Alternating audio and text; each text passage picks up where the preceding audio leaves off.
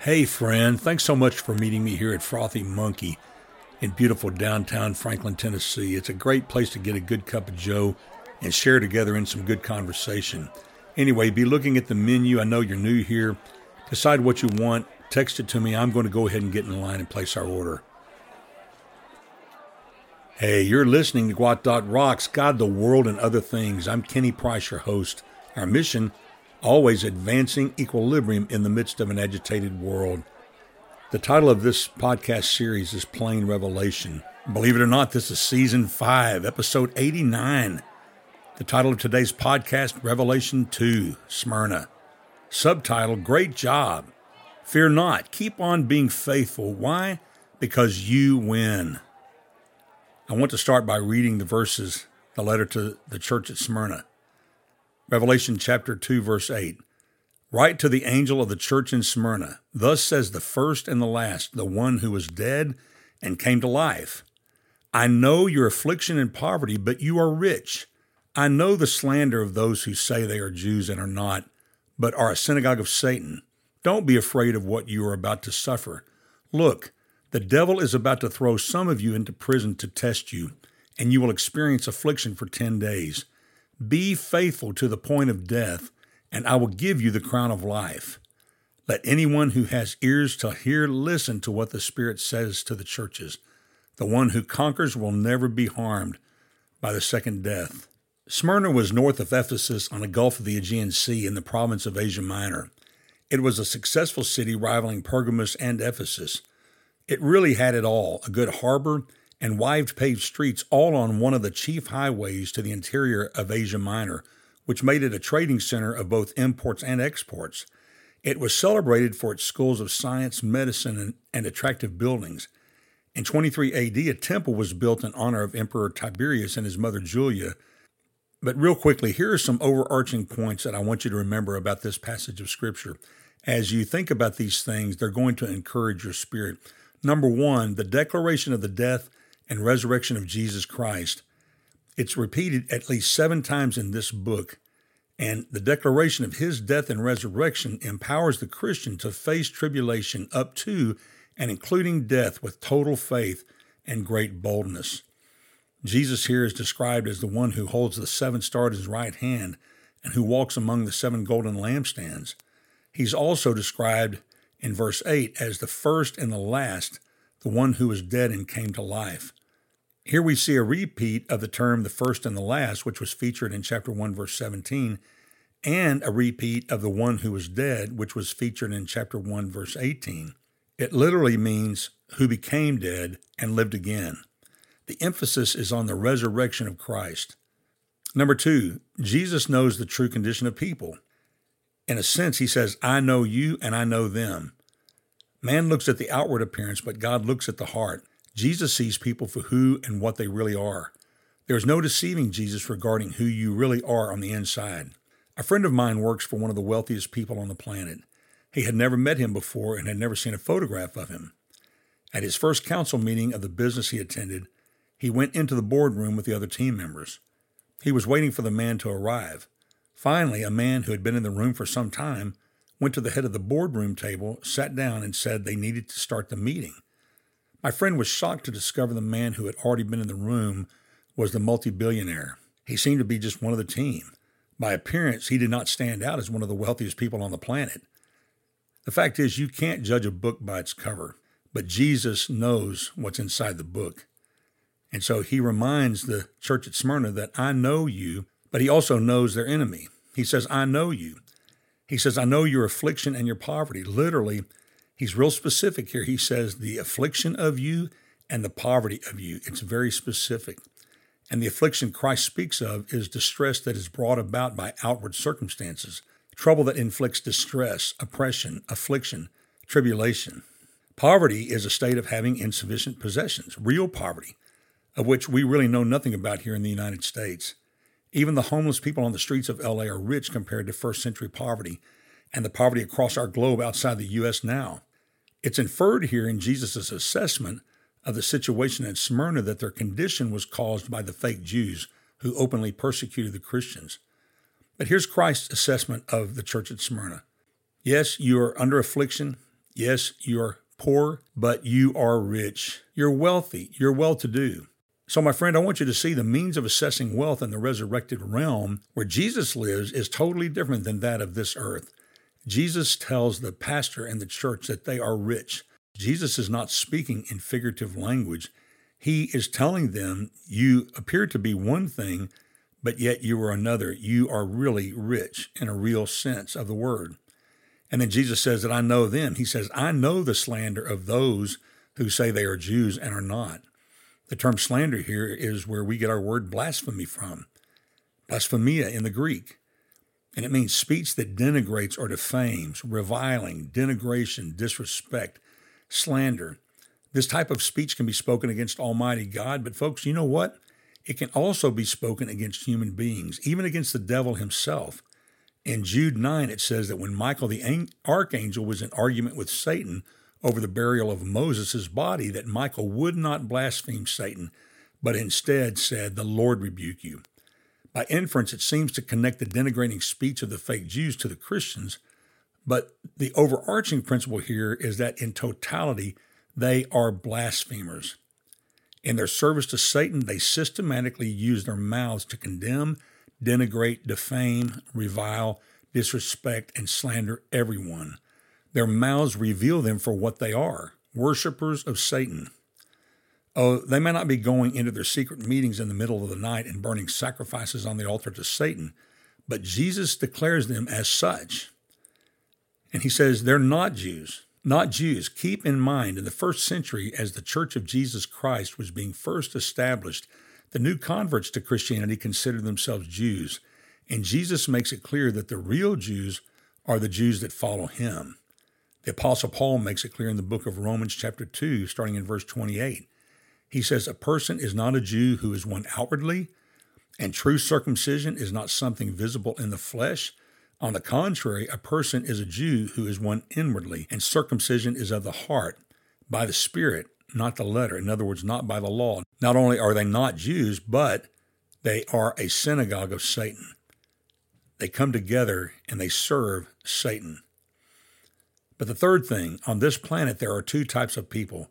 There are us and there are them, forever divided by the ones we worship and serve. Christians serve Jesus. The two-faced persecutors who call themselves God's people serve Satan. Number 4, a person's self-assessment and or earthly condition may be 180 degrees out from the truth. As I said, the Christians lived here in Smyrna in persecution and poverty. The world saw them as weak, impoverished, and easy to pick on and tear down. Yet in the realm of the resurrected one, they are rich.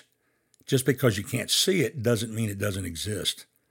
UV rays, ultraviolet rays, can destroy the plastic on your dash of your car. It can burn your skin to a crisp. It can permanently damage your eyesight, but you can't see it. Those fake Jews masqueraded as servants of God, but they weren't. They were servants of Satan.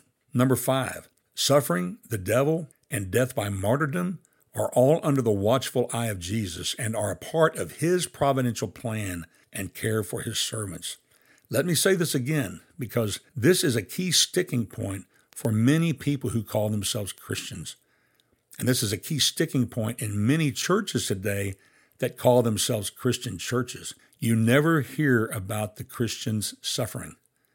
You never hear about the Christians' trials. You never hear about the Christians' martyrdom. But yet all of these things go on in the lives in Christians today. And Jesus said, in the days to come. And he reminds the church in Smyrna, hey, you're doing a great job. I find nothing wrong with you. But what I'm encouraging you to do is stay faithful, don't fear not, and be prepared to suffer, that these things are coming. So let me say it again. Point number 5, suffering, the devil, and death by martyrdom are all under the watchful eye of Jesus and are a part of his providential plan and care for his servants. Jesus is known as the suffering servant. Let me remind you once again that in this passage, Jesus drives home the fact that he was dead and he was alive again. He's alive. He suffered death. So you and I have got to come in to the reality the Christian suffers. But Jesus makes it very clear that ultimately we win. That's what's at stake here, folks. And Jesus is preparing those who love him, who are serving him faithfully. You've got to get tough. You've got to get your head in the game, and you've got to think about these things in the proper way so that you will be a conqueror. The suffering does not come to all in equal intensity. Some are slandered, he says. Some are impoverished and slandered. Some will be imprisoned, and some suffer the martyr's death. He goes on to say, as I've read, don't be afraid of what you're about to suffer. Look, the devil is about to throw some of you into prison to test you, and you will experience affliction for 10 days. Here we see that the person really behind all of the affliction and the suffering and the turmoil and the torment is the devil, the diabolos. The term diabolos is a title for the devil. It literally means slanderer, adversary. And so the bottom line is these titles of Satan are descriptive in nature, and they give us an insight into how he conducts himself on this planet. And isn't it interesting that the slandering from these false Jews is being driven and piloted by the fallen angel leader, the diabolos himself? So we need to keep this in mind. Who are we dealing with when people are crushing us and seeking to tear us down and to take us completely down? And some people across the globe at this moment are being persecuted to the point of death. Who's ultimately behind it?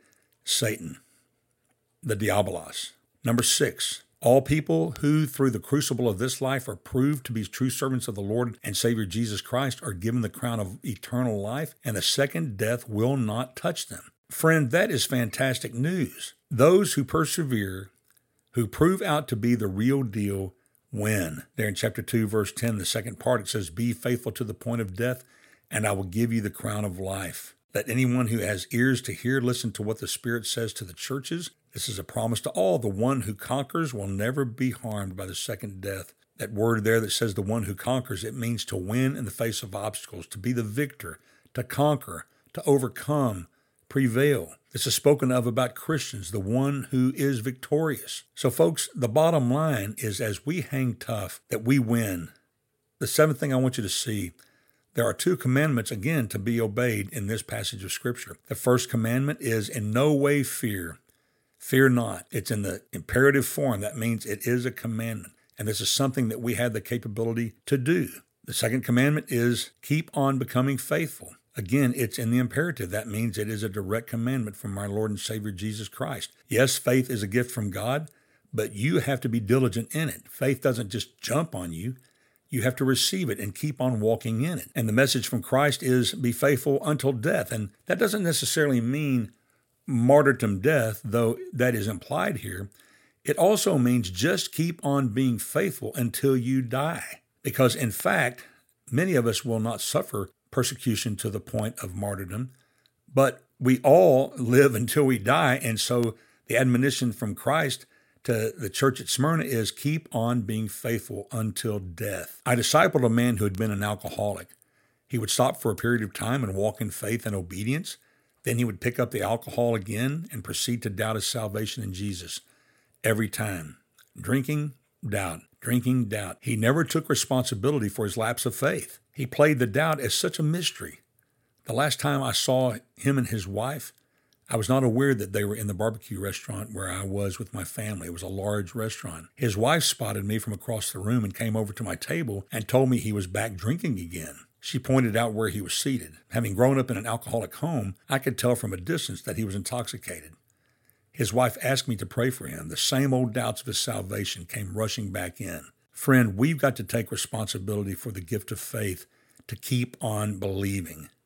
It is a choice that you and I have to make. Fearlessness and faithfulness are acts of obedience to our Lord and Savior Jesus Christ. Christ's sustaining strength empowers us through His Holy Spirit to persevere until the very end, to the day of our redemption, with the promise from the ever-living one that we have won and that we will enjoy victorious life in Him. Friend, the spiritual pipeline is secure for those who really know Jesus. In the book of Romans, chapter 8, verses 29 and 30, the Apostle Paul puts it this way: For whom he did foreknow, talking about you and me, if you know Jesus, he also did predestinate to be conformed to the image of his Son, that he might be the firstborn among many brethren. Moreover, whom he did predestinate, them he also called, and whom he called, them he also justified, and whom he justified, them he also glorified. Folks, we've got to fear not, and we've got to keep on having faith. Why? Because we are winners, and we will win, and we will live forever in eternal glory with our Lord and Savior Jesus Christ.